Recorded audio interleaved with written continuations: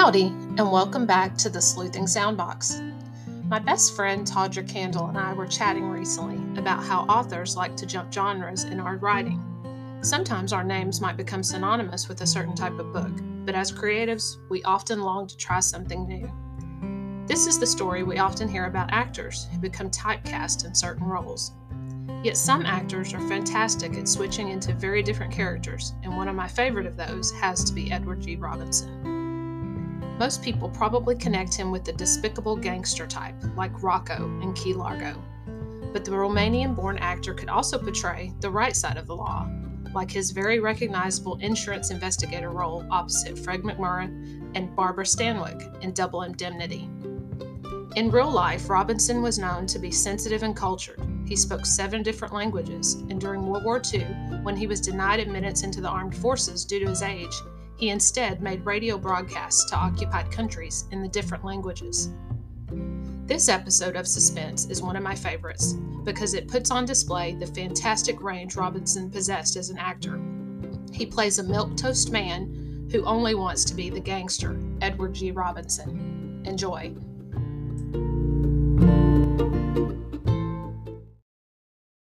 And now, Roma Wines, R-O-M-A, made in California for enjoyment throughout the world. Roma Wines present Suspense.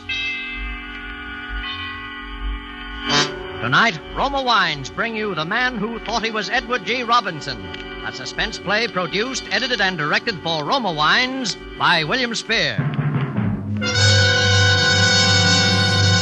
Suspense, radio's outstanding theater of thrills, is presented for your enjoyment by Roma Wines. That's R-O-M-A, Roma Wines. Those excellent California wines that can add so much pleasantness to the way you live, to your happiness in entertaining guests, to your enjoyment of everyday meals.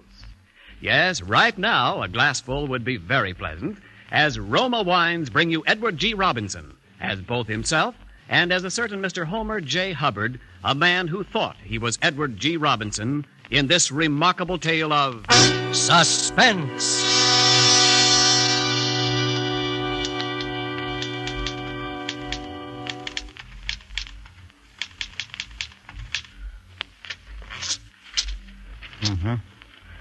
Yeah. And I'm making this statement in accordance with a promise to a very dear friend. It is a complete statement in every detail, even including those matters which are to me personally incriminating. Because my trust in my friend is such that I haven't the slightest concern on that score, or any other. What follows concerns primarily 2 persons. Myself, Homer J. Hubbard, and my wife, Ada Sampsey Hubbard. Even when I was courting Ada, I was aware that hers was a strong and domineering personality, to say the least. And after we were married, well, at first I put up with Ada's constant nagging and petty persecutions as best I could. I put up with them for 5 long years. It wasn't until a memorable evening in 1930 that the first dim outlines of an escape and finally a plan began to take shape in my mind. Ada and I had gone to the movies to see a picture called Little Caesar, with an actor in it whom I had never heard of before.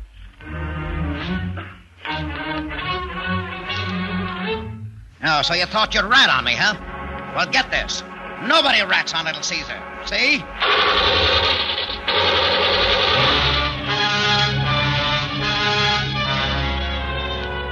The moment I saw that face on the screen, the minute I heard that voice, the world of reality around me simply ceased to exist.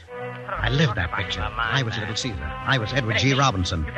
I was dimly conscious that my voice was like his, that even my face without my spectacles and with my hair parted differently might have been mistaken for his. But it was more than that. It was his personality that fascinated me and that I assumed. Calm, assured, tough, the kind of a man who made people do what he wanted done the way he wanted it done. Walking out of the movie theater, I knew something had happened that was going to change my whole life. There's the man. Little Caesar, they call him, and well, they may. What's his name? Edwin G. Robertson? No, Edward G. Robinson. Oh, Edward G. Yeah. Well, I'll wait you'll be hearing plenty about him from now on. He's no Caspar milquetoast. Yes, dear. Is that all you have to say? Yes, dear. What does it take to arouse a little enthusiasm in you anyway? Well, Here you've seen a fine performance, a picture that would get anybody in the world excited. Yeah. And all you can say is, yes, dear. Yes, dear. Oh, I wish you were half the man that Robertson is.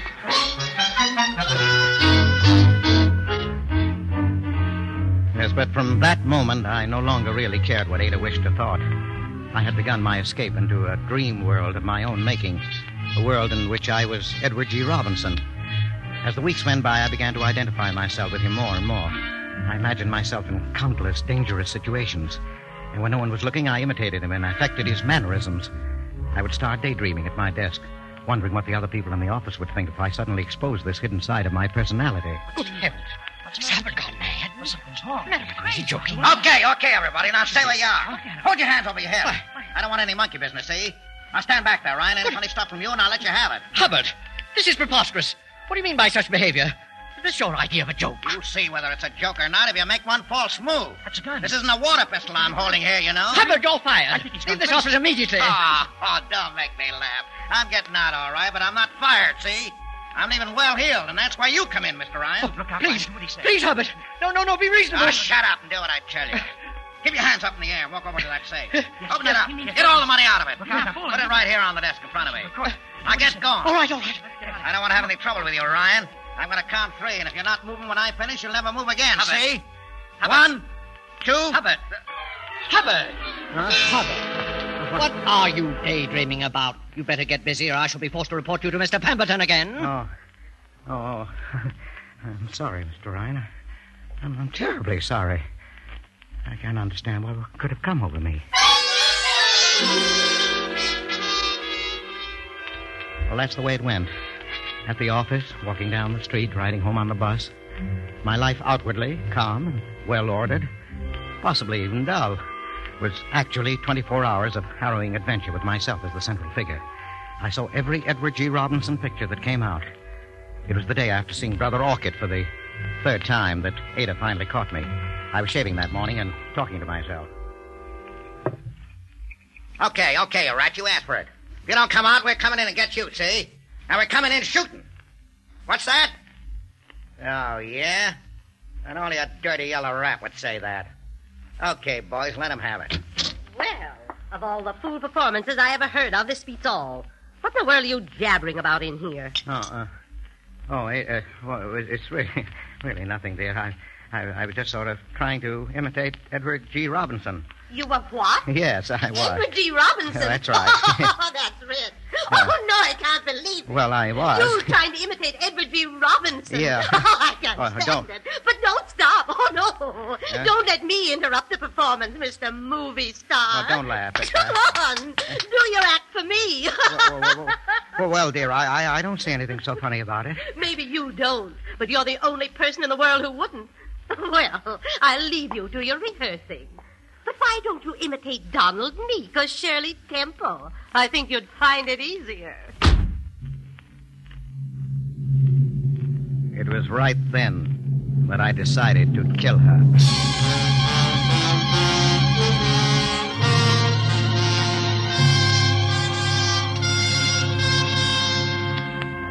For Suspense, Roma Wines are bringing you The Man Who Thought He Was Edward G. Robinson, a radio play by Leslie Raditz. Roma Wines' presentation tonight in radio's outstanding theater of thrills, Suspense.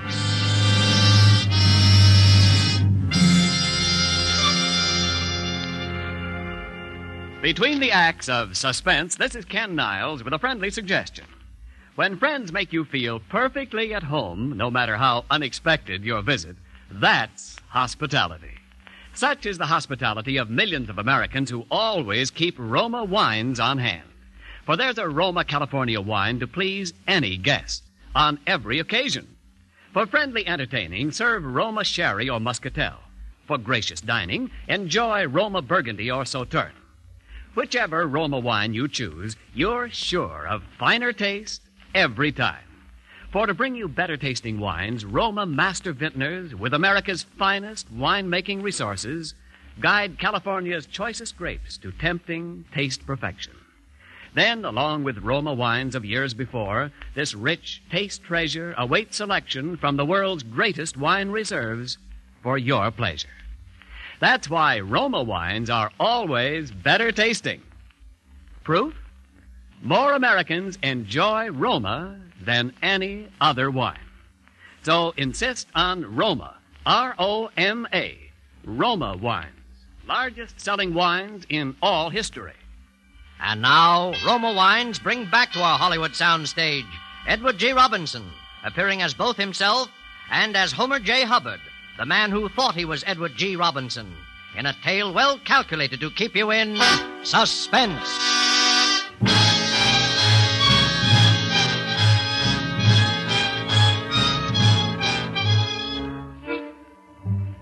I might have decided to have mercy on her if she'd only let me alone.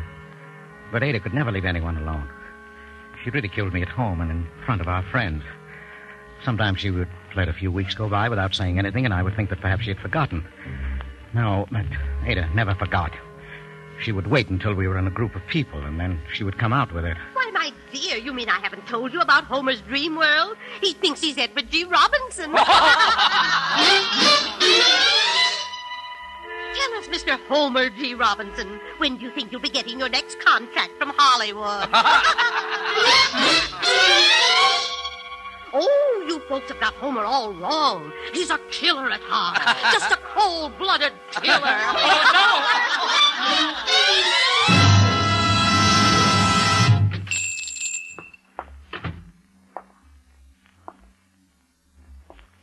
I want to buy a gun. Sure, Bud. What kind of a gun?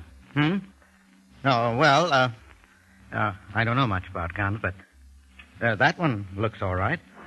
Yeah, that's a nice little gun. .28-50. Do I have to have a license? Not unless you're going to carry it on your person.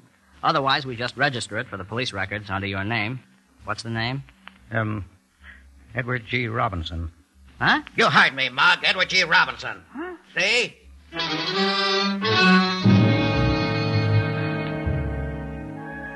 Oh, I had made my plans very carefully. My plan was that her murder would look like suicide. It would be a night when the moon was full so that I could see her head on the pillow and aim carefully.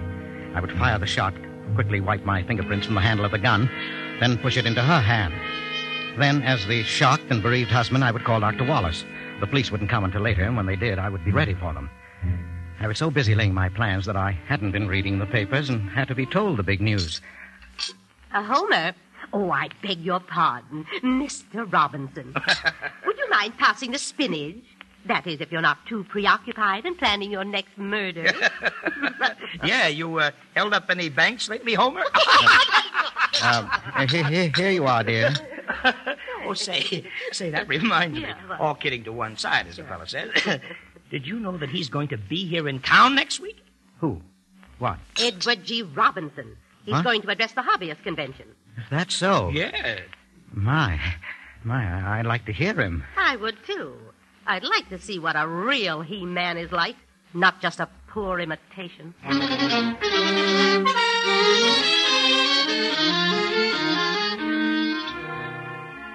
We went. And at first, it was the most terrible disappointment of my life. Because he wasn't tough or hard-boiled or anything like it. He seemed to be a mild-mannered man, a little shy, almost like me. And he talked about orchids and modern art. They were his hobbies, he said, raising orchids and collecting paintings, modern paintings. But as the lecture went on, I began to understand. And by the time it was over, I knew. And so, ladies and gentlemen, I consider myself twice blessed. Every man is blessed who has a hobby, but I am among the fortunate few who has two hobbies. And, as the fellow said, whose fiancée had a twin sister... Oh, I see. You already know it. I love them both. Thank you very much.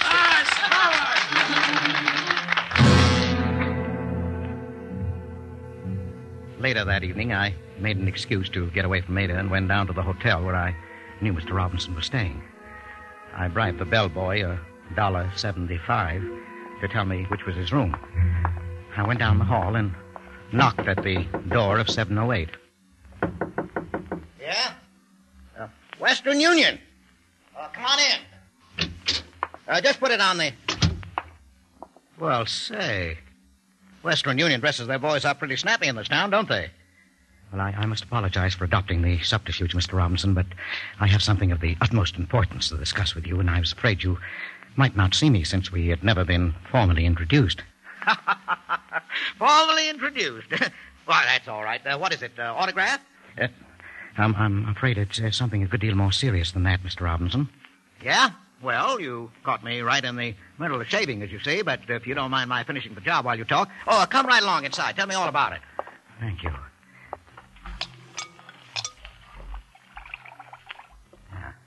Well, now, what's on your mind? Well, Mr. Robinson, I have a problem. I followed your career since its earliest fame, and that is why I feel that you'll be able to tell me what to do. Uh-huh. Well, what is the problem? Well, Mr. Robinson, suppose, this is purely hypothetical, of course, but suppose you were going to kill somebody. Kill somebody? Yes, in your own home. Somebody who is, shall we say, related to you. Yeah, now, hold on, Mr. Hubbard. Homer J. Hubbard. Mr. Hubbard. Well, I may look like a bad guy on the screen, but when I'm not working, I'm just a plain, peace-loving, living citizen, just like anybody else. You can fool people like that audience tonight with all that talk about orchids and modern art, and it was very good, and I quite understand why you do it. A man in your position must have a front, of course. Yes, but you didn't fool me. I know. Rather, I knew that I could come to you and be perfectly frank. Yeah, what about? Why, about the murder. About the what? Well, look at me, Mr. Robinson. I'm a shy, inhibited, weak, utterly ineffectual person. I've none of your assurance, your hardness, your ability to cope with any situation the direct, the ruthless way. How many times I wished I had. Because for 20 years my life has been made horribly, unbearably miserable by one person. My wife. Oh, so that's the way it is. Yes, for years I bore it as best I could. And then one day I thought, how would you have coped with it? And of course I knew at once. You would kill her. Yeah, now, wait a minute. Say, are you kidding me? Oh, no, Mr. Robinson, I wouldn't think of such a thing. Look here. I've even secured a gun to do it with. Yeah, you better give me that. No, don't point it. Hand it to me by the barrel. Oh, we'll put it over here. Safer, you know. Yes, I must admit, I know very little about firearms, and they're quite distasteful to me. Yes, you and me both. I mean, small arms like that. Of course, a Tommy gun, that's different. That's the only thing to use. Yeah. Yes, I suppose you're right. But I didn't know where to get a Tommy gun. And I was afraid even if I did, I'd never master the art of using it. Yes, well, now you want to kill your wife, is that it? You want me to help you? If you would, Mr. Robinson, if you could spare the time. I can't tell you how grateful I'd be. Well, you know, Mr. Hubbard, you look like a pretty nice little guy. Your wife must really be an old battle axe to have got you in a frame of mind like this. All right, I'll tell you what I'll do. I will help you. Oh, Mr. Robinson. Yes, but it's got to be done my way, see? It's got to be done right. You got to plan these things. Now, take this gat, for instance. That's no kind of a rod to kill your wife with. Why, the caliber is all wrong. The ballistics would be all wrong. The dicks would be on your tail just like that. Now, I got a gat home that's perfect for this job, get me? I've knocked off Humphrey Bogart, Orson Welles, Jimmy Cagney, I don't know how many guys with it. Now, the first thing when I get home, I'll send it to you, parcel post. Would you, Mr. Robinson? Oh, sure. Now, when you get it, you just lay low, see? Now, don't do a thing till you hear from me. I'll lay this thing out with some of my boys, and then I'll get in touch with you, okay? Oh, Mr. Robinson, I don't know how to thank you. Oh, forget it, pal. Forget it. What's a little murder between friends?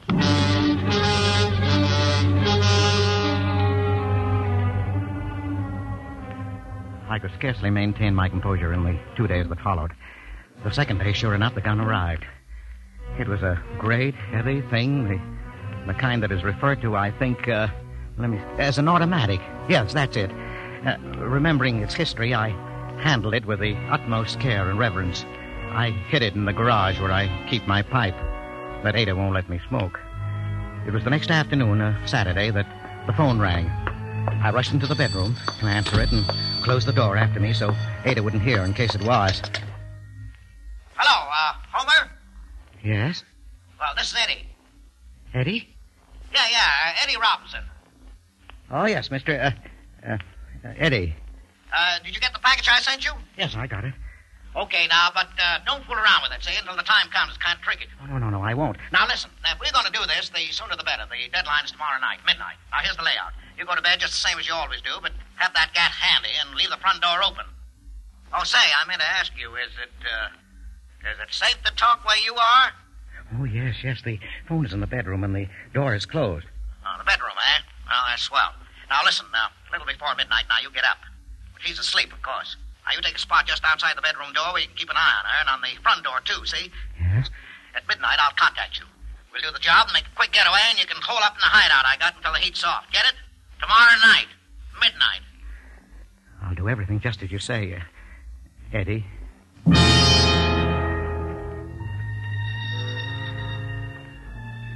I followed his instructions to the letter. Well, it seemed hours before Ada went to sleep that night. It seemed days until my watch finally crept around towards midnight. But at last, the time had come. I crept out of bed, got the gun out of my coat pocket, and took my position on the landing outside the bedroom door as he had told me to. And then suddenly, the stillness was shattered by the ringing of the phone. Oh, I was in utter panic. This was one of those unforeseen things that can ruin even the best of plans. Even plans made by Edward G. Robinson. I rushed back into the bedroom, hoping against hope that I could catch it before Ada woke up. But she already had the light on. Homer, what in the world are you doing prowling around at this time of night with a gun in your hand? Why, I thought I heard a burglar. Burglar? Yes. When I've answered this phone, I want to talk to you, Homer Jeremiah Hubbard. Yes, dear. Hello. Yeah? What? Oh, Homer, there is a burglar. Someone just saw him trying to get into the house. Are you sure? Of course I am. Somebody just phoned that they saw him. Well, don't stand there. You got a gun. Go down there and stop him. Oh, but Ada... Go on. You want us to be killed in our beds? Go on, I say. Oh, Ada, why do you have to spoil everything? Go on. No, she pushed me out. There was nothing to do but go. I crept down the stairs in the darkness. I knew what Edward G. Robinson would have done. He would have gone down and captured the burglar without the slightest trouble and turned him over to the police after giving him the beating he deserved. But somehow I didn't feel much like Edward G. Robinson just then. It was at that moment that the terrible thought occurred to me that maybe it wasn't a burglar. Maybe this was Edward G. Robinson. I had no time to pursue the thought further. There he is. Let him have it, boys.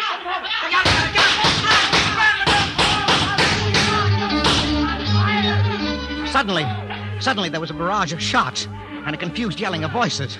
In my terror, I suppose I must have squeezed the trigger of my own gun because it began jumping and flaming in my hand. I tripped on something, and the next thing I knew, I was tumbling headlong down the stairs. And that was the last I remembered.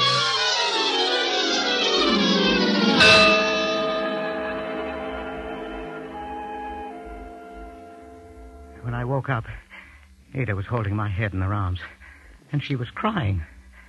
They made me stay in bed for a couple of days, but I really didn't mind.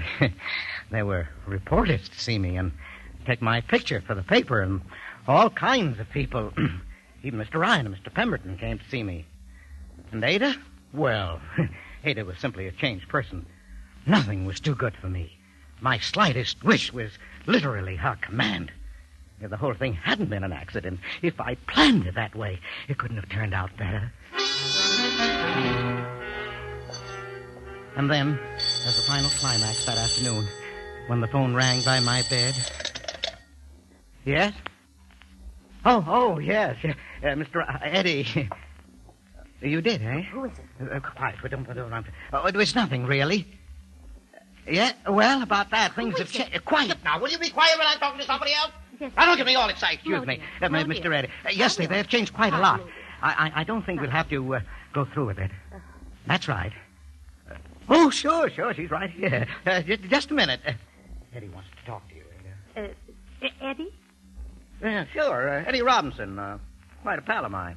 You mean Edward G. Robinson? Oh, yes, the Robin. You know. We had quite a little chat that night. He was in town after I left you. We got pretty chummy. Here. She's going to talk to you, Eddie. Yes. Hello. Oh, yes.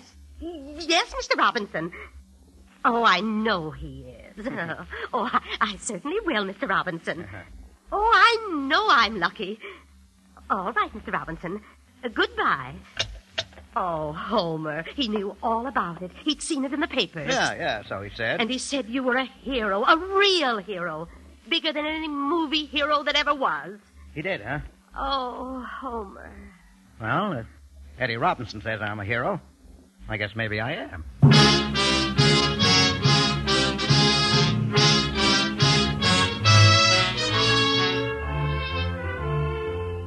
It couldn't have turned out better, Eddie, and you know how grateful I am. I'm a regular little Caesar around town now. My married life is all I've ever wanted it to be. Because there are some things about the whole thing that confuse me a little.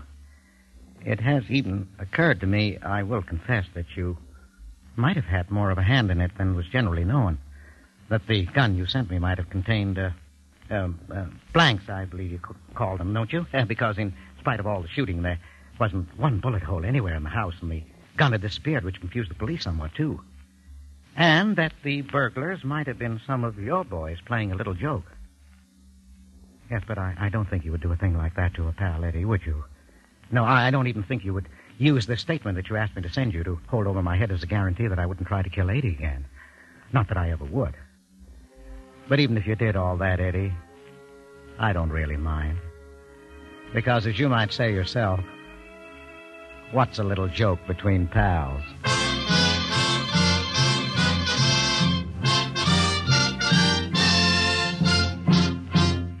Suspense. Presented by Roma Wines, R-O-M-A, made in California for enjoyment throughout the world. And now, this is Ken Niles with a double helping of compliments for you, Mr. Robinson, for your excellent performances in both the roles you played tonight. And here's a note from the control room. Bill Spear, our producer-director, says you sounded remarkably authentic as Edward G. Robinson, and very sincere as the little man who wanted to be. Well, thank you very much, Mr. Niles, and a bow to you, Bill.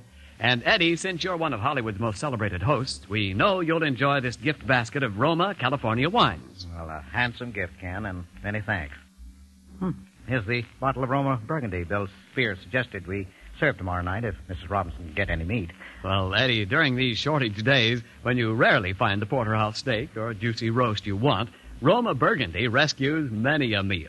For robust Roma Burgundy, with its tempting taste harmonies for hearty meals, makes ordinary pot roast as flavorful as roast beef. Yes, the finer taste of Roma Burgundy brings out all the subtle, hidden flavors in food. Adds richly to mealtime pleasure. Sounds mighty good. Well, Roma Burgundy is mighty good because only Roma, America's greatest vintner, selects from the world's greatest reserves of fine wines. Only Roma possesses so vast a treasure. That's why every Roma wine is better tasting every time. No wonder more Americans enjoy Roma than any other wine. Well, you convinced me, Ken. And now tell me, who stars on Suspense next Thursday? It's that very lovely and very talented actress, Miss Susan Hayward. Well. In a play about a wife, a husband, a blackmailer, and a remarkably ingenious murder plot. I think you'll want to listen, Eddie. Well, why should I want to be different from everybody else in the country, Ken? I certainly will listen. Good night. Good night, Eddie, and we're looking forward to seeing you in your new Thalia production, The Red House.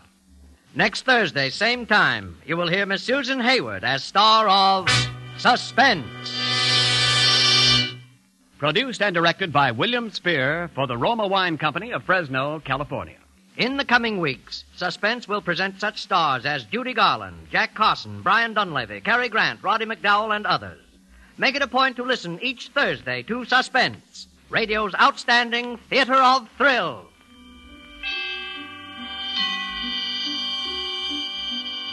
This is CBS, the Columbia Broadcasting System.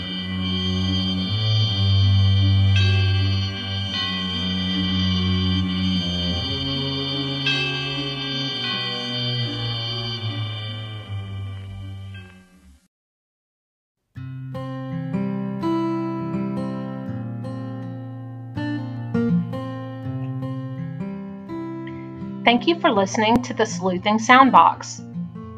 To find out about me, my books, and more, go to my website, chsesums.com.